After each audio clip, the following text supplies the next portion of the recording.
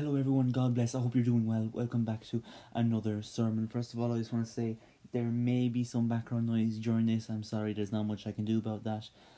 But yeah, that's really all I say for the start of this, so let's just pray and then get into it.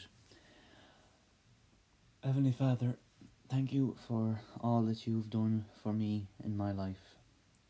For the blessings you've given me, the family, the friends, the warmth, the shelter, the food, the water, and most of all, Lord, for dying on the cross for my sins, though I did not deserve it.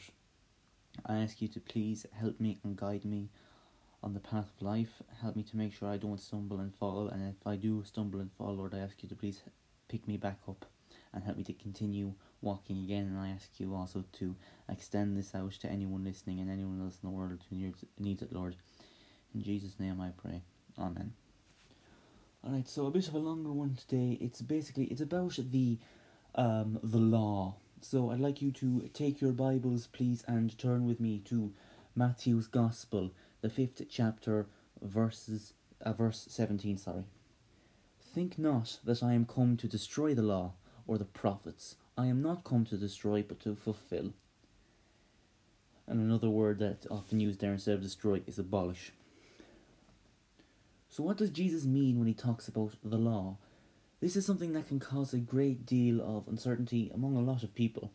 One of the most common misinterpretations of this passage is that because Jesus said he didn't come to abolish or destroy the law, that means that the Old Testament laws are still to be followed exactly the same way as they were written, basically.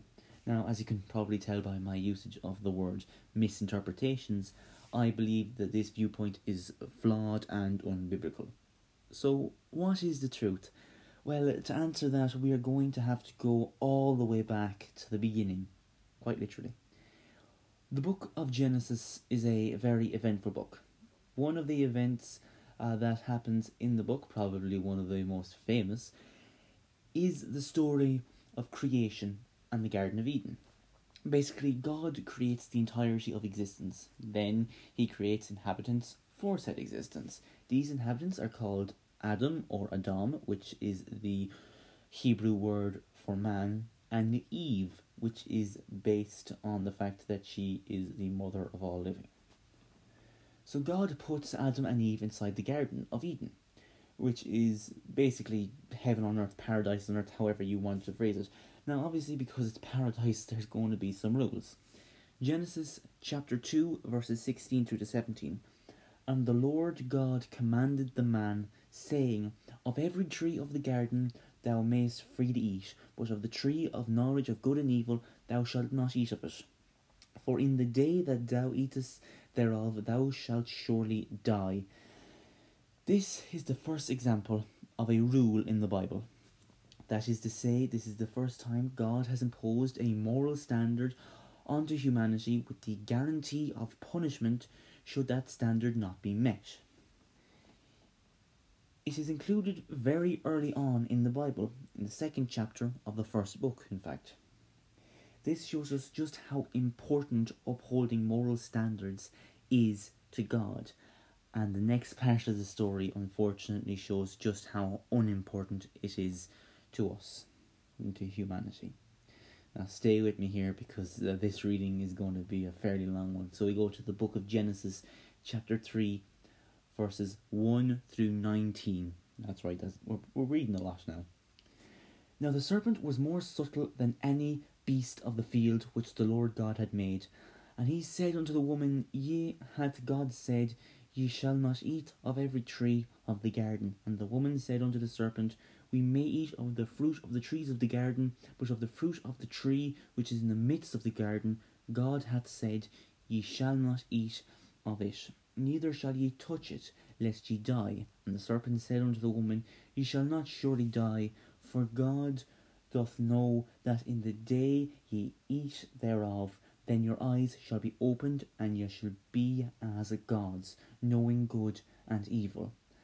And when the woman saw that the tree was good for food, and that it was pleasant to the eyes, and a tree to be desired to make one wise, she took of the fruit thereof, and did eat, and gave also unto her husband with her, and he did eat.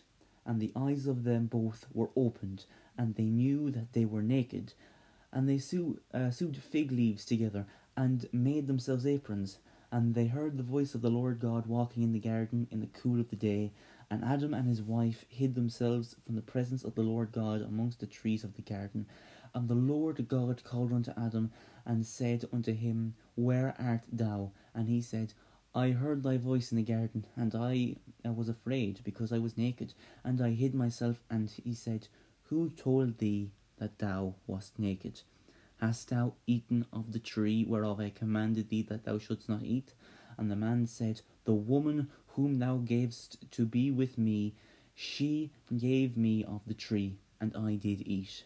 And the Lord God said unto the woman, What is this that thou hast done? And the woman said, The serpent beguiled me, and I did eat. And the Lord God said unto the serpent, Because thou hast done this, thou art cursed above all cattle, and above every beast of the field. Upon thy belly shalt thou go, and dust shalt thou eat all the days of thy life. And I will put enmity between thee and the woman, and between thy seed and her seed, and it shall bruise thy head, and thou shalt bruise his heel. Unto the woman he said, I will greatly multiply thy sorrow and thy conception. In the sorrow thou shalt bring forth children, and thy desire shall be to thy husband, and he shall rule over thee. And unto Adam he said, Because thou hast hearkened unto the voice of thy wife, and hast eaten of the tree of which I command thee, saying, Thou shalt not eat of it, cursed is the ground for thy sake. In sorrow shalt thou eat of it all the days of thy life. Thorns also and thistles shall it bring forth to thee, and thou shalt eat the herb of the field. In the sweat of thy face shalt thou eat bread, till thou return unto the ground, for out of it wast thou taken, for dust thou art, and unto dust thou shalt return. Sorry for the long reading, but I felt it was important that you heard all of it. To summarise what happened in that passage, basically, the devil disguised himself as a snake and convinced Eve to eat of the tree. And it's important that we use that word, convinced. See, he didn't trick her, he didn't coerce her, he appealed to her selfish and sinful desire, and it worked. And it worked on Adam too. And then Jesus comes down, and I say it was Jesus because we know that any time God appears in the flesh, it is Jesus, Old Testament and New. And when Jesus comes down, they hid from him, and he calls out to them and asks them where they are. Now, why does he do this? Surely he should know, considering he's God. He's meant to be all-knowing, right? Well, in truth, he does know. He just wants to give Adam and Eve a chance to own up to what they did. Why? Because he is loving, a kind, and a fair God. So Adam and Eve call to God and say, Well, we're hiding from you because we're naked. To which Jesus responds, Who told you that you were naked? Did you eat of the tree? Now, he didn't ask this out of curiosity because he had no idea and he wanted to know. He already knew full well. He knew the answer. He asked this because he wanted them to realise what they had done. He wanted them to know. And he wanted them to take responsibility for their sins. They don't. Instead, Adam blames Eve and Eve blames the snake. It's everyone's fault but mine, basically. That's how they see it. Now, this is actually a reflection on us, my friends. You see, a lot of the time when we sin, we tend to say something like, oh, if it hadn't been for the devil, if he hadn't tempted me, I wouldn't have done this. Or, oh, it's all Satan's fault that I sinned. Oh, he's been tempting me. Oh, it's horrible. It's all on him. In truth, it is our own fault. Sure, it's not nice when Satan tempts you. He's very good at it. I mean, of course he's very good at it. He's been doing it for a very long time.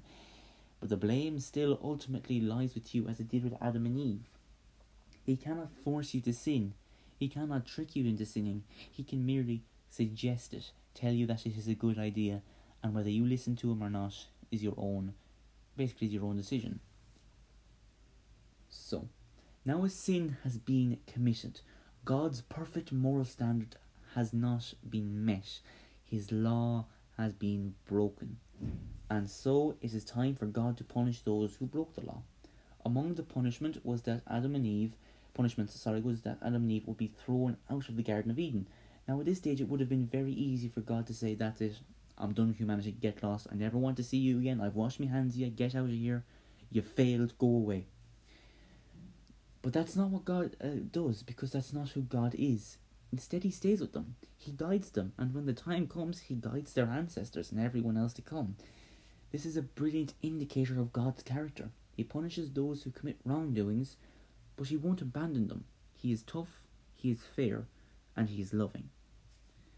Speaking of punishments, there are two major instances of God punishing sinners in Genesis. These are the stories of Sodom and Gomorrah as well as Noah's Ark. It's important to note that both of these stories take place before the time of Moses, and thus before the giving of the 10 Commandments from God to Moses. So surely these punishments were unfair, right? I mean, the people in the times of Sodom and Gomorrah and of the times of the flood, they had no idea that what they were doing was wrong, right? They had no idea what sin was, right? They had no concept of morality. Well, no, not right. If we turn to the book of Romans, chapter 2, verses 12 through to 16, it says, "For as many as have sinned without law shall also perish without law, and as many as have sinned in the law shall be judged by the law. For not the hearers of the law are just before God, but the doers of the law shall be justified. For when the Gentiles, which have not the law, do by nature the things contained in the law, these, having not the law, are a law unto themselves, which shew the work of the law written in their hearts, their conscience also bearing witness, and their thoughts the meanwhile accusing or else excusing one another, in the day when God shall judge the secrets of men by Jesus Christ according to my gospel." So God's law is in our hearts and in our conscience from the moment of our birth. God creates us and he plants them in there inside of us. Even if you don't have a physical object like a Bible or 2 tablets with 10 commandments written on them telling you that something is wrong, your hearts, they still know and they still guide you to make the right decision. And we can see this throughout the development of humanity. There are some things that have always been seen as right and some things that have always been seen as wrong. For example, murder is almost never seen as right in any major society. And you might think, oh no, well there's instances like, for example, I don't know, let's say Nazi Germany. So there's obviously a lot of murder going on there. Well, see, that was the thing. A lot of people didn't see it as murdering other people. The excuse wasn't we shouldn't kill people except this group of people, it's okay to kill them. The excuse is more along the lines of these so-called people, these Jews, aren't actually people, therefore the don't murder standard doesn't apply to them. And you can see other examples of this anytime murder became sort of prominent in any sort of society. It was the belittling of these people to make them seem like less than people, so that the don't murder people standard didn't apply to them, rather than just getting rid of the don't murder standard overall. Obviously this isn't the case with every single individual, but it's a general rule. So God was justified when he flooded the earth, as well as when he destroyed Sodom and Gomorrah. God himself even said that if there was anyone in the 2 cities that was righteous, he would spare the entirety of the 2 cities, just for those righteous people's sakes. This brings us on to Exodus. After Moses has led the newly freed Jews through the desert for a while, God gives him 613 commandments or laws. Now, in the year 1646, the Westminster Confession of Faith divided these laws into 3 categories. These were civil, moral, and ceremonial. Now, you've likely heard these 3 terms being used by people who try to explain why some of the Old Testament laws still apply and others don't. We'll get into that in just a second. However, I'm not going to be using these standards, I'm going to be using something else. You'll see in a minute, it'll make sense. For now, let's go back to Jesus. You see, when Jesus came to the earth around the year 0, because we don't actually know when he properly came, but it would have been around that time, he had to come a particular way. That's because of the way the Old Covenant was structured. It required certain things from both parties involved, those parties being man and God. Now, man, or in other words, the Jews, could not fulfill their end of the bargain, and so they often broke the covenant by sinning. Their whole end, or their whole part of the deal was that they were meant to live sinless lives. God, on the other hand, had no problem fulfilling his end of the deal. The inability of man to live sinlessly was the only reason the Old Covenant had lasted so long. So when Jesus came down, he could not come down fully God, because then he wouldn't have been able to complete the covenant, because he would have been completing it for God rather than for man. So he came down as fully God and fully man. This allowed him to fulfill both sides of the covenant at the same time by living a sinless life and dying without ever having sinned. So therefore, both man and God had basically fulfilled their end of the bargain through one man. This meant that the covenant could be gotten rid of without abolishing it, because abolishing it or destroying it would mean that one party hadn't properly held up their end of the deal. That's not what happened. We'll use an analogy to describe this. Imagine you are contracting a bricklayer and you ask him to build a certain amount, and you say, once you build this certain amount, I will pay you. Now let's say he builds that certain amount and then you pay him the certain amount that you promised him. The contract is done. You no longer owe him that money. He no longer owes you that service. You haven't abolished the agreement. You haven't gotten rid of it. You haven't destroyed it. You have merely fulfilled it. It's the same here. God didn't abolish the agreement. He fulfilled it. Both parties did what they said they needed to do, and now they don't need to do it anymore because it's done. In the same way, a bricklayer doesn't need to rebuild everything he's just done again and again and again, and you don't need to keep paying him money again and again and again. You've both fulfilled what you promised you would do. It's not abolished, it's not destroyed, it is fulfilled. And the old covenant was fulfilled. So, now the covenant was fulfilled and it was time for a new covenant. This is the faith covenant, which is the one Christians live by today. This covenant says that while there is still sin, God defeated it. He stepped on the head of the serpent. In so doing, he was himself bitten, which is a reference to back in Genesis, you'll remember. All you need to do to get into heaven now is to have true faith in God. Now, this doesn't just mean believing that he existed or thinking, you know what, there's probably some sort of higher power in there, out there or something like that, sure, why not?